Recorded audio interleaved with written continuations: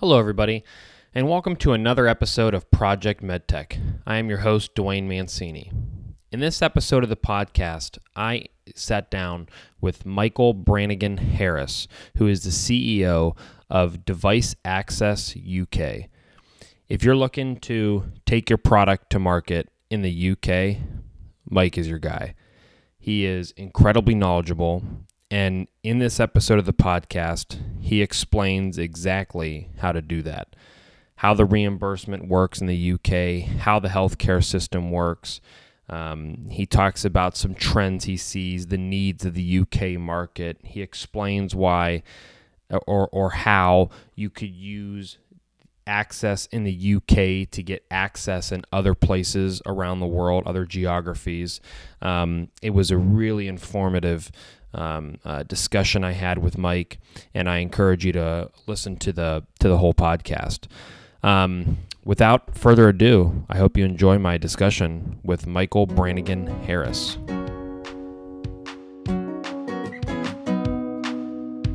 Medical innovation starts with medical discussion. Talking about the future and what comes next with Project MedTech. Okay, Mike, thanks for joining me on the podcast today. Yeah, great to meet you, Dwayne. Thank you so much for inviting me along. It's a pleasure to be on your podcast. Absolutely. So as I mentioned, in your bio, you're the CEO of Device Access UK. So maybe just give me a brief background on what Device Access does and what your role is at the company.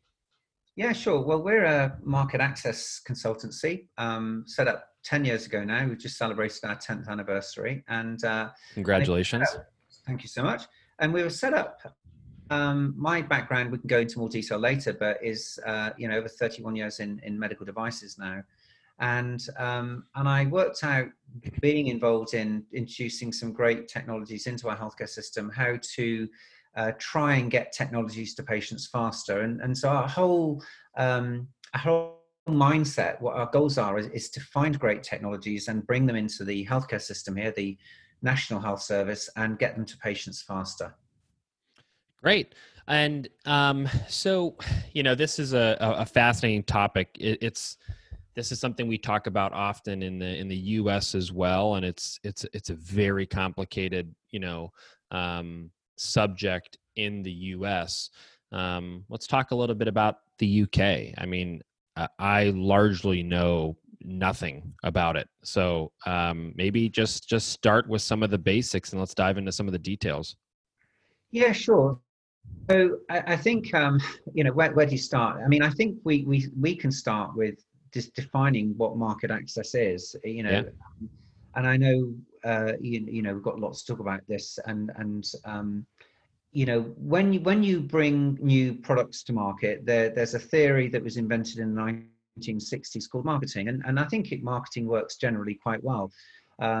It's quite an old theory, and it involves 4Ps, which is product, price, place, promotion, and I think it works with fast-moving consumer goods. But when you are introducing complex things that affect patients, providers, payers, and the businesses that supply them, I've worked out over many years of working with hundreds of companies, particularly from North America, which is where most of the great technologies come from.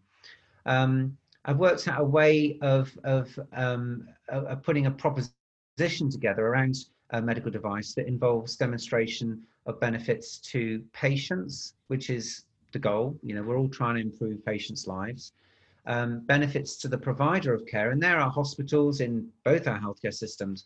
Whatever they do has to benefit, in some way or form. Now we're going in our country into the biggest waiting list of its history. Millions of patients waiting for surgery. So hospitals want to, they want to treat these patients and get the waiting list down. And they also want to generate income and profit like any business. So the mindset of the provider is generally in our healthcare system is hitting the waiting lists and getting them down, dealing with the demand in a way that is efficient and generating income. Then you have the payer of care. And the payers of care, I mean, you have a big insured market. We have a publicly funded healthcare system. You've got Medicare, But I think that, what do they want to do? Well, they want to treat the patients with the right treatment at the right time. They want good value, good outcomes, and they want to be treated right and out of the system as quickly as possible. And so the incentives and drivers are very, very different between payers and providers. And then the last P of market access, so is patient, provider, payer, is product. And products are made by manufacturers, and they need to benefit from selling them. And it's about optimizing that sales price, but maximizing the access of the technology to the patients that really need the technology. And those four pillars are the overall story behind device access, and how we work with companies, and how we embed those principles into helping companies engage better with our healthcare system. Part of that is about getting them recommended through a program run by a organization called NICE, N-I-C-E. And NICE is best described as the JD Power to our healthcare system. So you have JD Power. JD Power tells you which car to buy, which washing machine to buy, you name it, it goes through JD Power. And consumers look at this thing and they work out, well, which is the best buy? And that's what they do for our healthcare system. They don't force you to buy it. They don't pay for it, but they give you advice on what is safe, effective, good for the patient, provider, payer, and it's NICE's role, and has been incredibly, busy with the last 4 months or so, is giving direction to the NHS as to how to treat COVID-19 patients. So NICE are at the center of this, and they are powerful enough to give guidance to our healthcare system in terms of how to treat these patients. And does NICE stand for anything, and is it a government? Is it a government organization? It's a government sort of agency, and NICE stands for the National Institute for Health and Care Excellence. Okay. And NICE have been around now for over 20 years, probably 21 years now. So they've been around for quite a number of years, and they are regarded as in the world as one of the leading health technology assessment bodies. And for many of our clients, and many of our North American clients, what they want to do is they want to get NICE approval, because it helps give coverage decisions even as far as the USA. So we have clients who got NICE approval for their technology, which led to coverage with Blue Cross Blue Shield, Anthem in certain parts of the USA. And that was hugely powerful for them, because they then got acquired by Stryker for quite a large sum of money. So it is a great commercial strategy to go along this route. And many companies we work with from North America do want to go through NICE to help to get the products into our healthcare system, to show global coverage outside the US, and also to improve their whole business's value by getting this great approval from NICE. Sure. And is NICE only for the UK? It is. I mean, they're really focused in NHS England. So we have Scotland, England, Ireland, and Wales, and they are, Wales and Scotland have their own HTA, health technology assessment bodies, but NICE, they give the guidance to NHS England, which is by far the biggest region of the country, obviously. So they do. But as mentioned earlier, the coverage decisions that are made by NICE do have global effect in a lot of the Commonwealth countries and in parts of Europe as well. Sure. Yeah, that's really fascinating. So, but they have, they don't have anything to do with regulatory approval in the UK?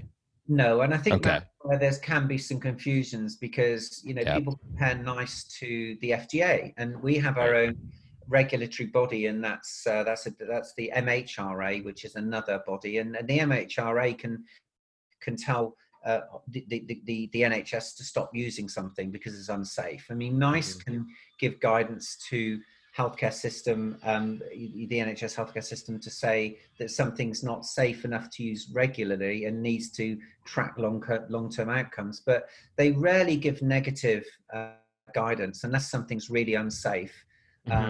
It's really more of the JD Power side of things versus the FDA, which can be, pretty tough to deal with. Right. Okay. Really interesting. So while we're there, let's talk a little bit about that strategy for companies to help with coverage in the U.S. because that's really interesting, and to get on to, like you said, Blue Cross Blue Shield or Anthem or whatever it might be. So is the strategy there to try to get approval on the U.S. and UK market, and then use NICE as part of your reimbursement strategy? Is that kind of how Yeah. work that? So how the companies work with us, I mean, when you look at, we've worked, let's say, with thousands of medical device companies over Sure. the last years, but there is always a desire to do the domestic market first, and for many companies, they want to get FDA approval, which is great. FDA requires different sorts of evidence than some other countries, and we've got to sort of wind it back a bit and understand why these bodies called HTA bodies exist in the first place. And I think it's because each healthcare system, doesn't matter where you are in which country, but these HTA bodies are there as a sort of filtration system to stop products from getting to market that are unsafe, to stop products from getting to market that are don't do what they say they do. But probably more than anything else is making sure that products get into healthcare systems or are accepted in healthcare systems that show value. And that can be clinical outcomes, it can be cost effectiveness. I mean, this is why these things are in place. That there's no bottomless pit of cash in any country, maybe some, to buy products that delightful salespeople and inventors invent. But so you've got to bring it back to that. And I think that globally, the countries that the typically North American companies want to go after is the UK and Germany, and both run very different systems besides going for their own market. Okay. So I think that both countries offer, Germany, talk about Germany and the UK, offer, different healthcare systems. German healthcare system and population is bigger than the UK. They have a very eloquent system. It's very good. I mean, our company Device Access is actually owned by a by a German company called Aegis, and they've been around for 40 years, helping government in Germany make decisions in health, transport, and education. It's another story. But when a lot of the companies we work for want to sell, and many of them are startups, we love working with startup companies. We see such great innovation every day. It's an exciting world to be in, medtech, and we love it. But a lot of these companies, they want to get into these markets, show some market access success, and then sell to the big boys. And that's just generally what happens. And I follow and I track these companies, and there's great value. There's so much more value you can get for your business if you're looking to be acquired, if you have a global market access presence, i.e. not just the US market. Yep. So I think that, both UK and Germany have different challenges, definitely, but they are really good markets to go after. And in some cases, and in many cases actually, US companies want to do their clinical research in Europe because they don't have the evidence to satisfy FDA.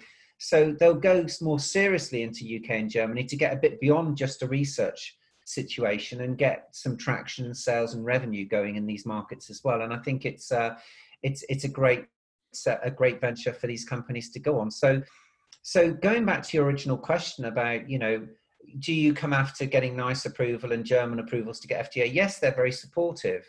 I'm sure they are, but it's a bigger picture here about the value of these companies by getting into these other markets and Sure. what it means for them from a value perspective longer term. Okay. So Germany and the UK are the two largest? I don't know, so I'm asking, but are they the two largest healthcare systems in the EU, or just by population, or? I would probably bring France into that, and Okay. France because we're part of, as I say, a larger group, and we do have a French arm to this. And although I think the French market can be generally a more challenging one, although I know there's been some big breakthroughs certainly in digital health in Germany and in France. I think that, a very attractive market. I don't know which is bigger. I should know that, shouldn't I? Whether UK is definitely not as big as Germany. I'm not sure how big it is versus France. I might think that it fits somewhere in between the two, but I can't answer that question. Okay. All are attractive ones. I think that, the infrastructure that we offer, though, within the UK market, particularly for those companies in the US that want to do research, is really attractive. And the language is almost the same. You guys have the NIH, the National Institute of Health. We have the NIHR, the National Institute of Health Research. And the National Institute of Health Research is part of the NHS. It's funded, it gets about £1 billion a year, which is quite a lot of money, to do research. And over the last 10 years, we've actually managed to get the NIHR to fund research on US companies' products using public funding, which just shows the appetite for our country to look at, to get and harness these great technologies that come from North America and help to get them into our healthcare system, because we need them. I mean, right. The technology that comes out of the US is by far, I think generally, there are a couple of exceptions I've found in the last 10 years, but most of the good stuff comes out of the US, and you guys are inventing some amazing things that our healthcare system truly needs. I mean, we've got this, we touched on it earlier, Dwayne, that there's this waiting list we've got of technology need to address, a colossal waiting list on the back of COVID patients that haven't been treated for the last 4 months or so. It is great. And I think that, when you look at what we need right now, if I look at productivity of getting through these patients now for our healthcare system, currently about 70% of treatments in our healthcare system are done, or 70% of admissions to hospital or episodes in hospital are done as day case. That's 70%, which isn't bad. But what technologies exist out there where we can increase day case surgery, freeing up capacity in these hospitals to treat more patients more effectively and more with better productivity? That's what we're looking for.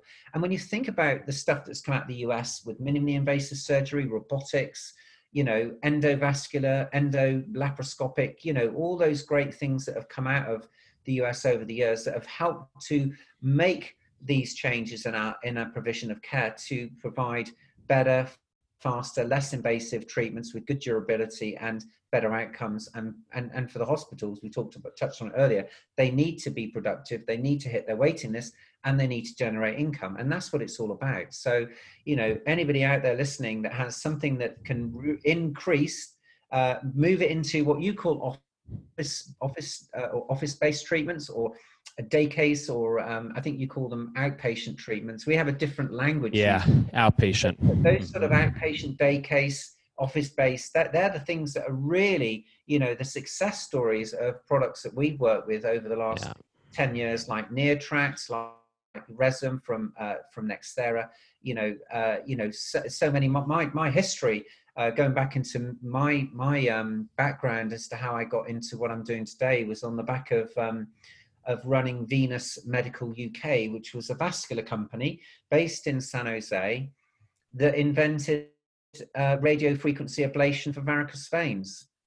And that was a truly amazing journey to be on. I mean, what we were treating was varicose veins, which were treated with a technique that was invented, or let's say introduced into our healthcare system in 1908, so over 100 years ago. And that was vein stripping, which was a painful 1-hour OR treatment with a couple of days of length of stay in hospital, where you would physically remove the vein using a wire. And what I did with my team is we introduced endovascular vein ablation. And what we did was we enabled hospitals to treat, sometimes 7, 8, 9 patients in a morning list in an ambulatory day case setting, as opposed to 1 or 2 in a morning list with a length of stay. And that was a great journey to be on. And that's just an example of the technologies that we've adopted now. And now vein stripping does not exist. It's all being done either by radio frequency or laser. And I think that, the next exciting area that we're very pleased to be involved in is the growing area of endoscopic treatments. Being able to use robots and other ways and mechanisms of dealing with things like bowel cancer and transgastric surgery. Not having to go through the patient's abdominal wall and going transgastric. I mean, some of the things we're working on are truly exciting, and it's the great thing is they've come along at the right time now to deal with in all these countries, right? Is about minimally invasive, safe, effective ambulatory treatments that free up capacity and help help these hospitals run better businesses, really. Yeah, I mean that's really a lot of the technology you see in maybe like the interventional radiology space is aimed at reducing time in the hospital, right? If you can take it down from 3 days to 1 day, that's a huge savings. It's a huge savings on the healthcare system. It's a huge saving for the patient, and it reduces the risk for the patient as well. So yeah, I completely understand what you're saying. It's good to see, and I'm glad that kind of technology is getting adopted in the UK as well. How does I kind of touched on it at the beginning. Reimbursement is incredibly complicated in the U.S. I've listened to presentations from my old company NAMSA, from the new company I work for, Covance. Both of the reimbursement health economics gurus, I call them. I've seen their presentations, and the U.S. is complicated. How does it work in the UK? Hopefully it's easier, and I'm assuming it is.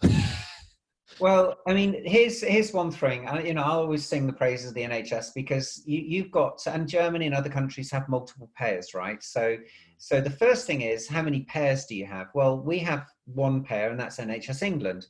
So we sort of how it works is, I guess, and how I can always describe it in a way, in a US friendly way, is that to start off with, we pay a lot of tax. So if I go and fill my car up with gasoline, we'll pay, I don't know, it's gone down a bit recently because of the COVID thing, but we can typically pay $110 or so for a tank full of gas, which would horrify many people for what is a standard sized automobile, right? So a lot of that tax goes into the government, and the government, we have a publicly funded healthcare system, which hasn't done a bad job with COVID. It's up there. You might have seen the Olympics. It was all this NHS thing, standing National Health Service. So we have this publicly funded healthcare system. So how does it work? How is it different? Well, we've got a single payer system, and I think that makes it attractive in that for many companies, they're not having to deal with multiple insurance, Blue Cross, Anthem, all these payers. And I've been to US companies. I come over to the US a lot, and I sit down with people in these offices, and they've got more people in reimbursement than they've got in engineering, right? And their goal is to get 360 million lives covered with multiple coverage policies. It's not like that. So when it comes down to reimbursement itself, you've got to think about the healthcare system as slightly different way. Remember, I said that we have a publicly funded healthcare system. So people ring me up a lot from the States, and they say to me, Mike, I've got this really great treatment, and the doctor will want to do it because he'll earn lots of money from doing it. It's like, stop, right? So what's the difference between a doctor that works in our healthcare system and a New York fireman? Actually, if I think about New York and firemen, they don't carry business cards. And it doesn't matter how many fires they put out, they still get the same salary, right?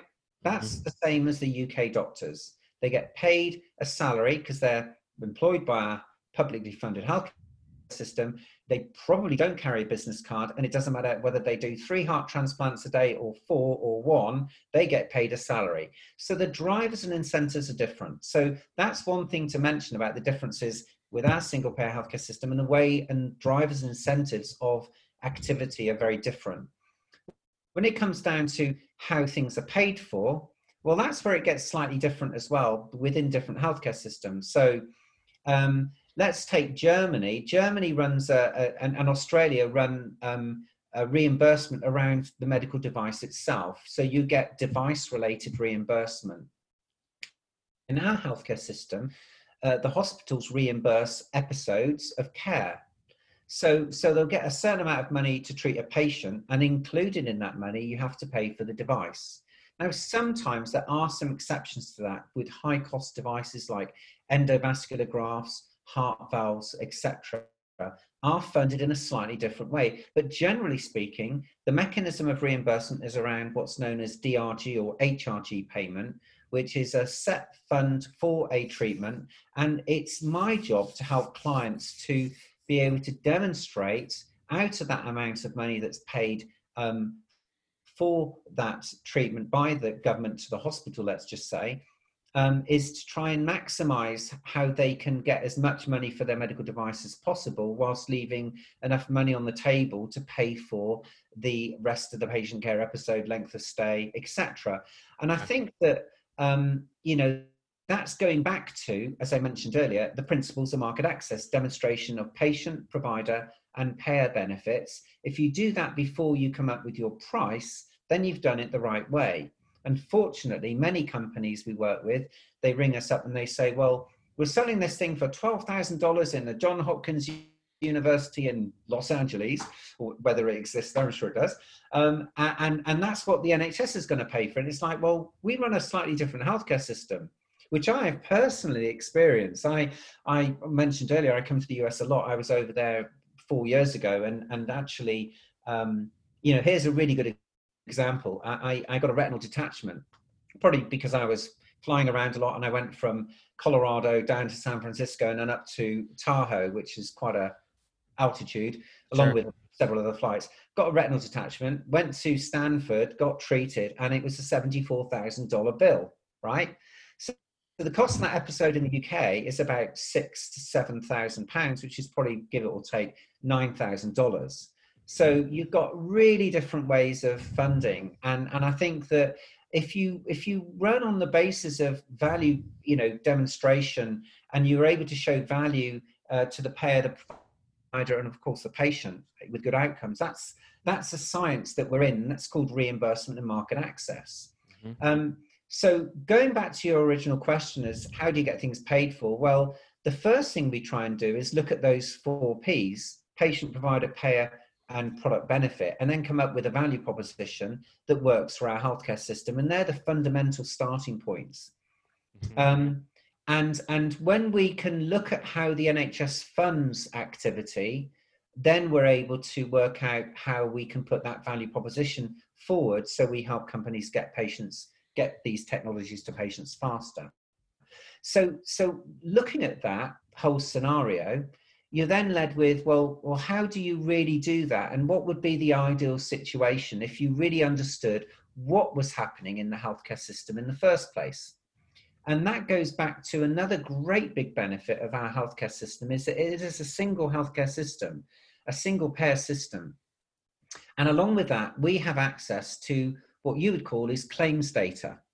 And claims data is available in the US, but across multiple payers. It's quite difficult to coordinate, you know, the claims data and understand the national picture with having multiple payers in the US. In the UK, Device Access has access to claims data across the whole of England. So when companies come to us and they say, well, we've got this great product, the first thing we'll start looking at is how is that patient treated today? You know, what is the population that needs that therapy? The first question is, who needs it? And we're able to look at things like diagnostic codes, which are the same across all countries under WHO rules, the World Health Organization database of what's known as International Classification of Disease Codes.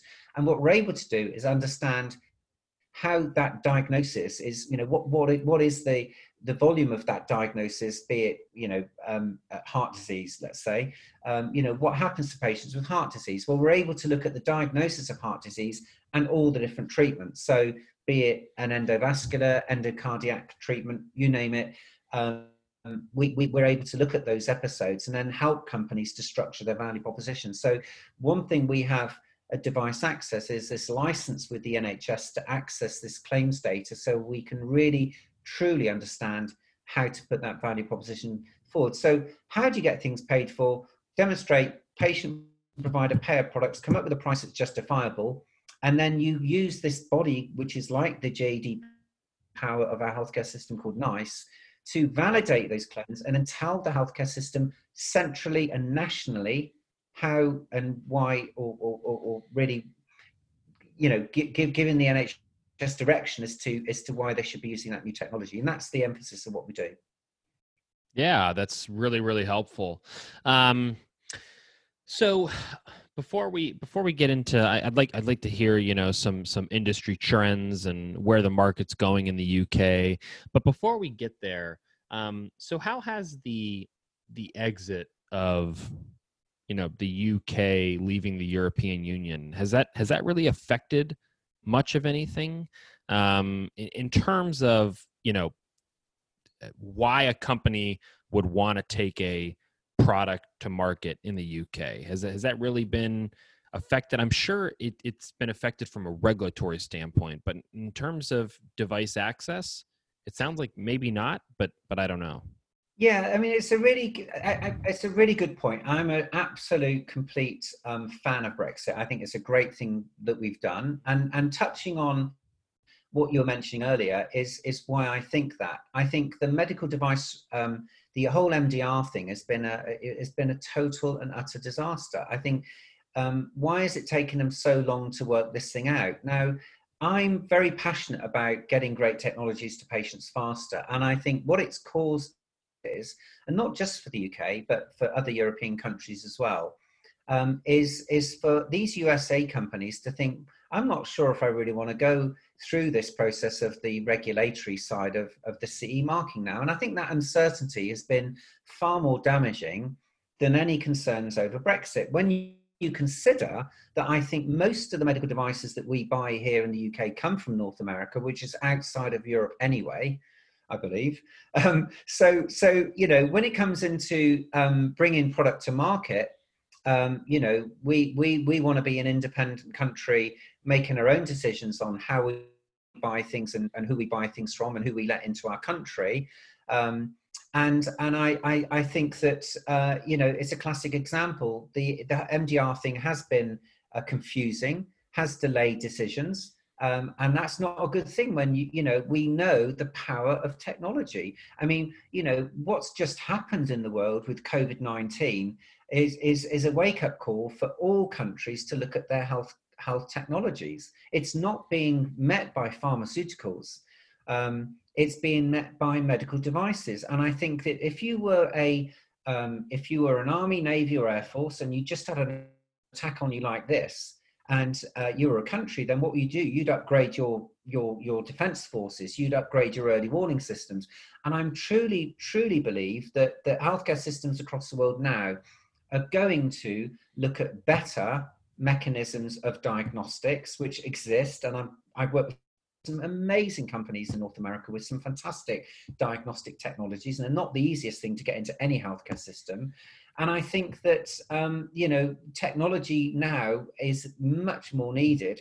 And I think that over-regulation, which is what the EU is all about, really, making up rules and all our lives, if you really look at history and you look at countries that have been hammered through war, let's take Japan and Germany. Those two countries, at the end of the Second World War, were in a state. What did they do? Well, they built their economies back up using innovation and engineering, and they weren't being regulated. And look where they are now. So I think that, over-regulation, I think, regulation about safety of medical devices, absolutely. But over-regulation and delaying time to market is not what we need across the world now. We need to be more free to invent, more free to engineer things and get things to patients faster. So that's the core of why I'm a fan of Brexit, because I see a much stronger relationship between the UK and the US, which should be there, plus our Commonwealth countries that we've not been working so closely with. Australia, fantastic healthcare system. Other countries out there, New Zealand, other Commonwealth countries that in the past we were very close to. So I'm very optimistic. it's a bit of a long answer, but I think that trade is so important. We've seen it through what's been going on with COVID, Yep. I'm very optimistic for our ability to be a standalone country and to be opening up and Yeah. embracing technology and business into our country to bring great things in and not punish and not punish them. Yeah, no, I appreciate the insight and the answer. And this isn't a political podcast. However, politics affect medical device development and regulations and getting technology to market. So, we have to talk about some issues like that. It's just it's part of it's going to creep into the industry. Yeah, to your point though, device and diagnostic, it's I think that and telehealth, or digital health or whatever it might be, are just on the cusp of really taking off and are probably in the midst of it because of COVID-19. Yeah. And the other point you mentioned was, I think, and you didn't say it exactly, but I think building off of that, COVID has, pandemics like that have a way of taking issues that are maybe here, nice, low, that are just kind of boiling and elevating them. It almost, I don't know what the right phrase is, but it really unmasks underlying issues that just get swept underneath the rug. And eventually you sweep too much of your issues underneath and say, oh, it's okay, it's not bugging me now, it's okay now. It becomes a huge problem. And we're starting to see a little bit of that. And technology is going to come roaring back. And you saw it with a lot of the COVID issues. I mean, how many diagnostic tests were, pushed through in 2 or 3 months? I mean, amazing seeing that, the companies like Abbott and Biomerix and others that the stuff they were doing. I mean, I think it was a wake-up call. We sort of talking about what you just said about brushing it to one side. We're on the highway to in about 2050, which isn't it's 30 years time. But this whole antibiotic resistance, right? The dishing out of antibiotics in volumes that go on in all healthcare systems. And we knew there was going to get a point where antibiotic resistance is going to be there. And the only way you'll stop that is to test properly.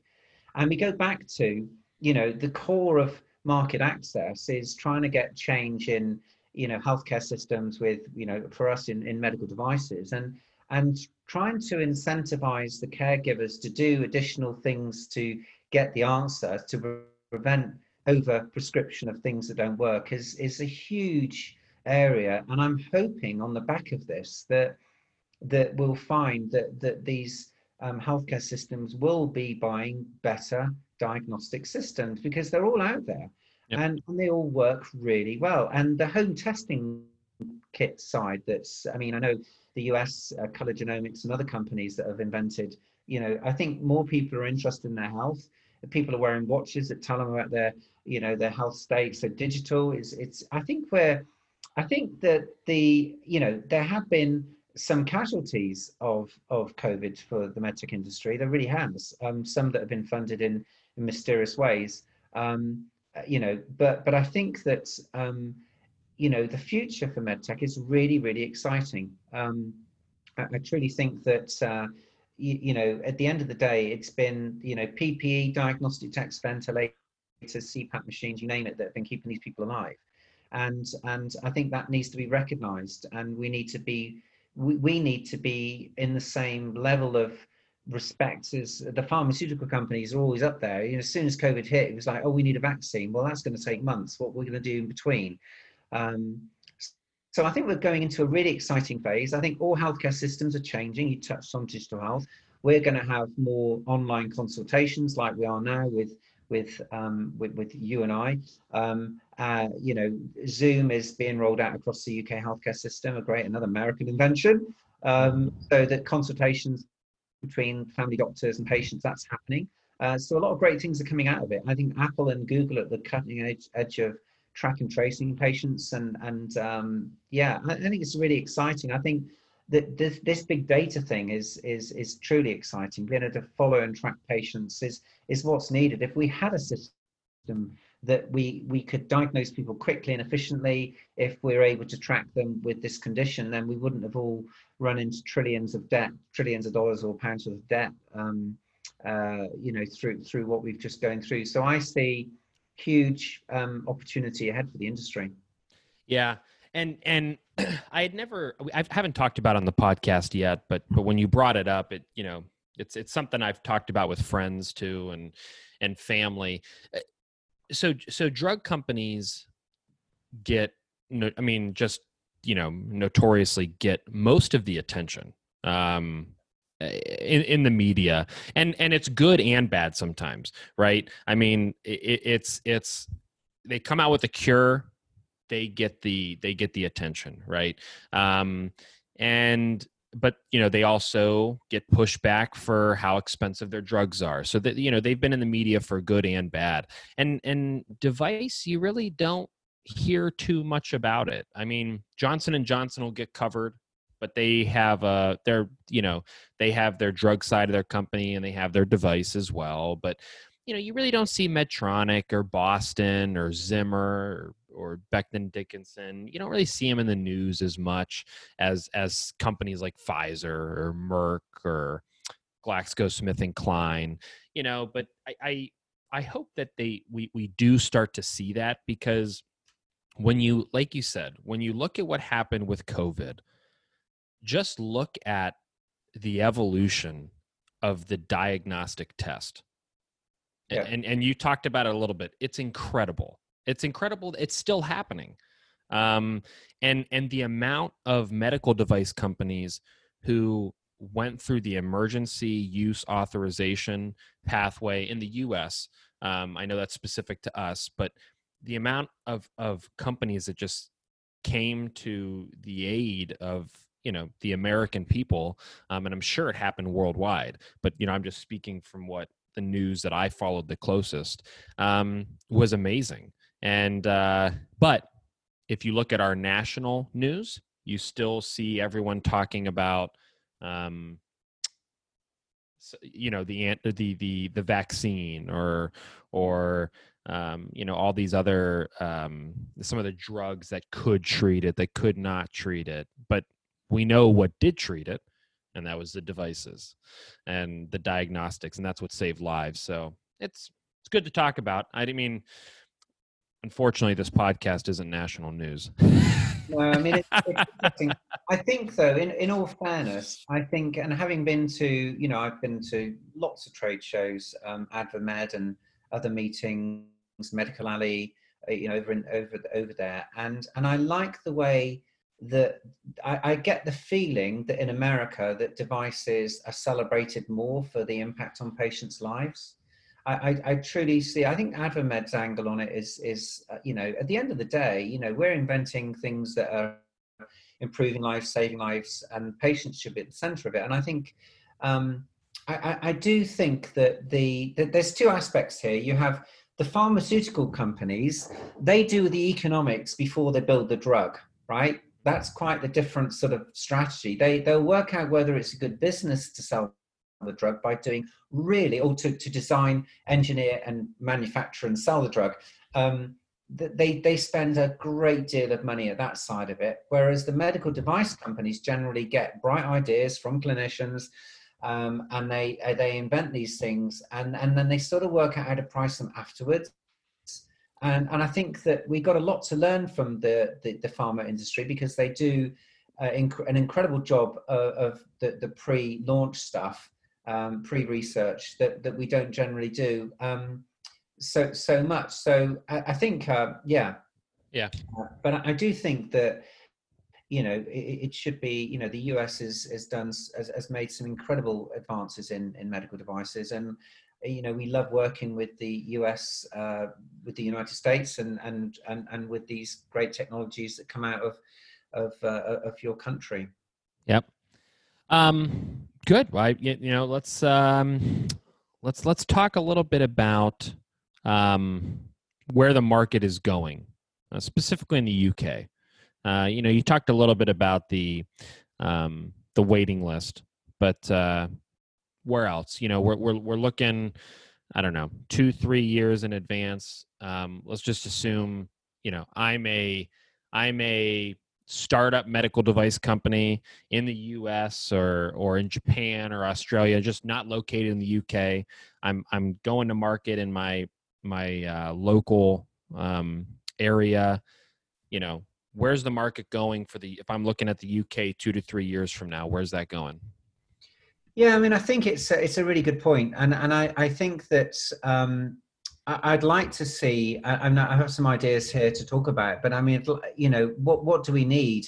We need technologies that enable patients to manage their own care better, whether that's being using digital means of working out where they need and why they need treatment. Obviously, fantastic advances in the country in, for example, diabetes, right? So the glucose monitoring systems here are all being upgraded, which is great to see. So early detection, increasing self-management, these things keep people away from the secondary care environment. So that's all going to happen. I think anything that enables patients to deal with that and not be not be a burden on secondary care is definitely what I think is going to happen in our healthcare system. There's definitely people but I think it just goes back to again the 4 principles: patient, provider, payer, and product benefit. I think that there's great opportunities ahead of increasing day case surgery, of maybe bringing care closer to patients' homes so they can get treated in without having to go to a big hospital and a small hospital type of thing, or by their GP. I mean, these things are going to be looked at more seriously. Decision making in the healthcare system has been accelerated to no end since COVID. So, the old mechanisms of decisions being made, with people physically in a room in a meeting are moving into Teams and Zoom meetings. So, the acceleration of decision making. Where's it going? I think it's going in a direction whereby there's going to have to be an improvement in the way that the industry engages with healthcare systems globally. If we're not able to engage as much as we have been physically with payers, providers, then the communication of benefit is something that the industry is going to have to sharpen up on, certainly in the UK, as to how do we get the point across if we're not physically seeing doctors and decision makers, and we're having to send things to them by email or by presentation. Coming up with saying that ours is cheaper and better is just not strong enough. And so that the whole value proposition story has to be improved. And I think that if that does happen, if companies do engage at a higher level, and what we would say is engage in the carpeted areas of a hospital, then change will be made faster. But to do that, you really need to get under the skin of the provider and the payer.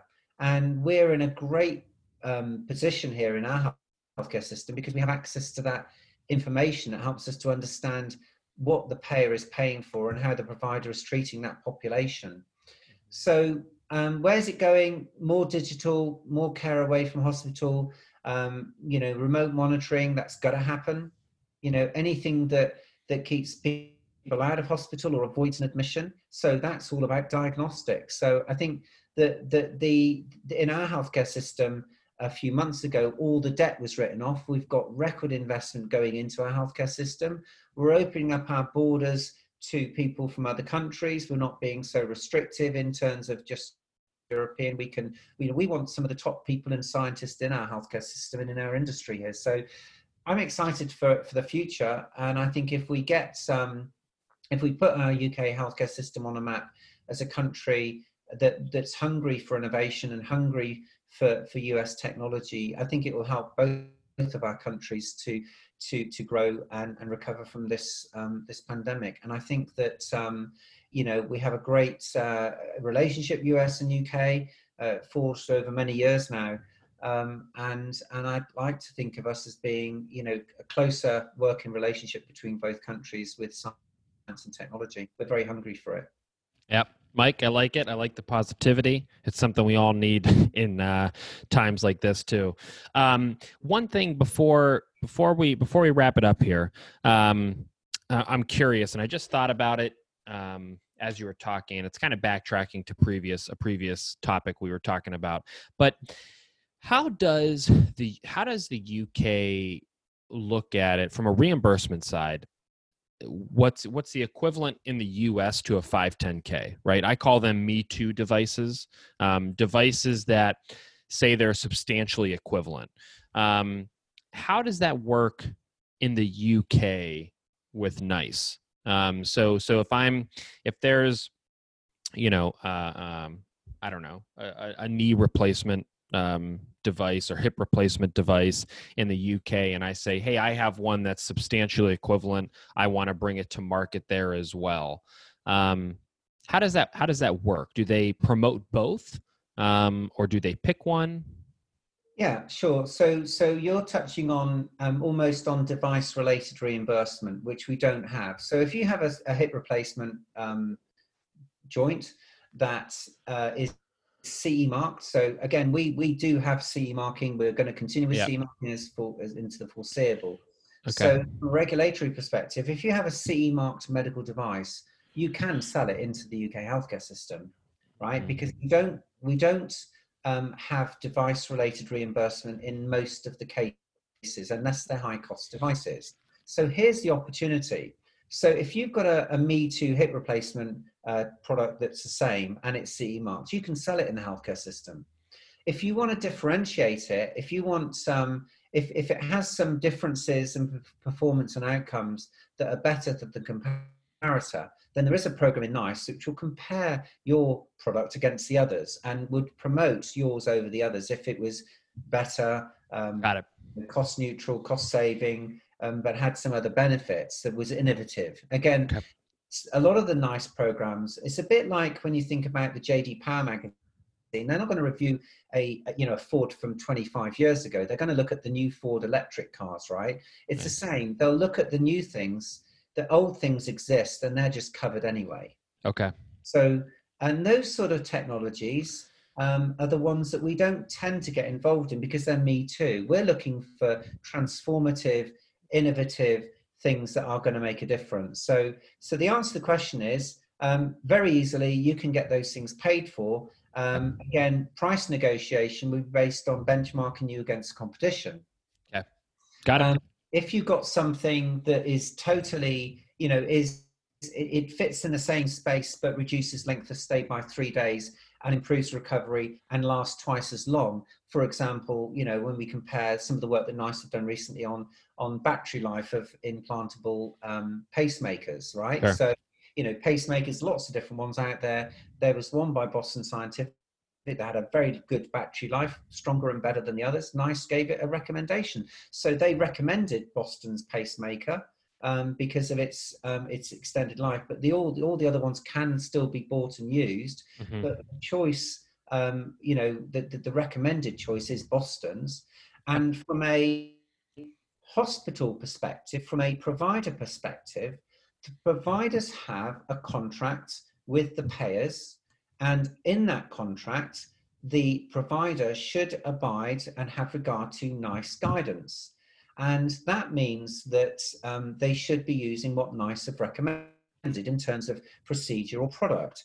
If the hospital doesn't and a patient has the alternative, they could sue the hospital and say, well, NICE had recommended, for example, EnduraLife, I had this product, it only lasted 3 years, I've come back in and had a complicated procedure.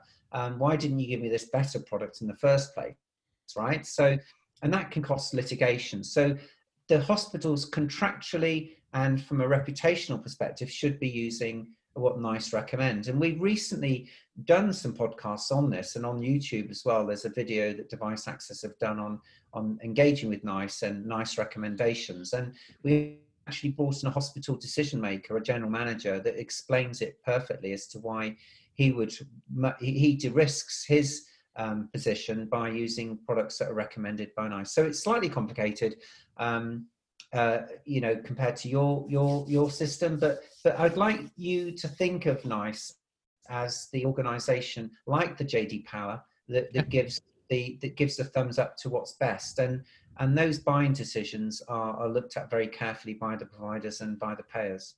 Yeah, thank you. That's good. That's a good analogy for us. Well, great. Mike, I appreciate your time today. Within the show notes, I always include a link to both of our LinkedIn bios, the website for Device Access UK, and as always, I have my email out there as well, that if people want to get in touch with you, and they can email me and I could put them in touch. So however we want to do it, but all that's in the show notes. So look, I appreciate your time today. It was very informative, very helpful. And, if you're a company looking to access the UK market, look no further than Mike at Device Access, because he's super knowledgeable. So I appreciate your time today.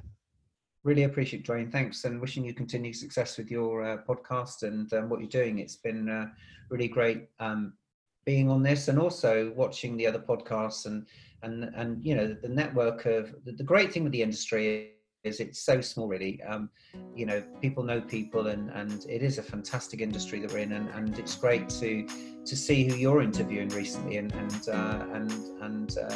we all learn. There's always stuff to learn, isn't there, in this world of medtech? So absolutely delighted to be involved, and thank you so much. I'm very appreciative for you for interviewing me on this. I really appreciate it. Thank you. Thank you for listening to the podcast. If you have any questions or comments for myself or Mike, there is a link to our LinkedIn pages in the show notes.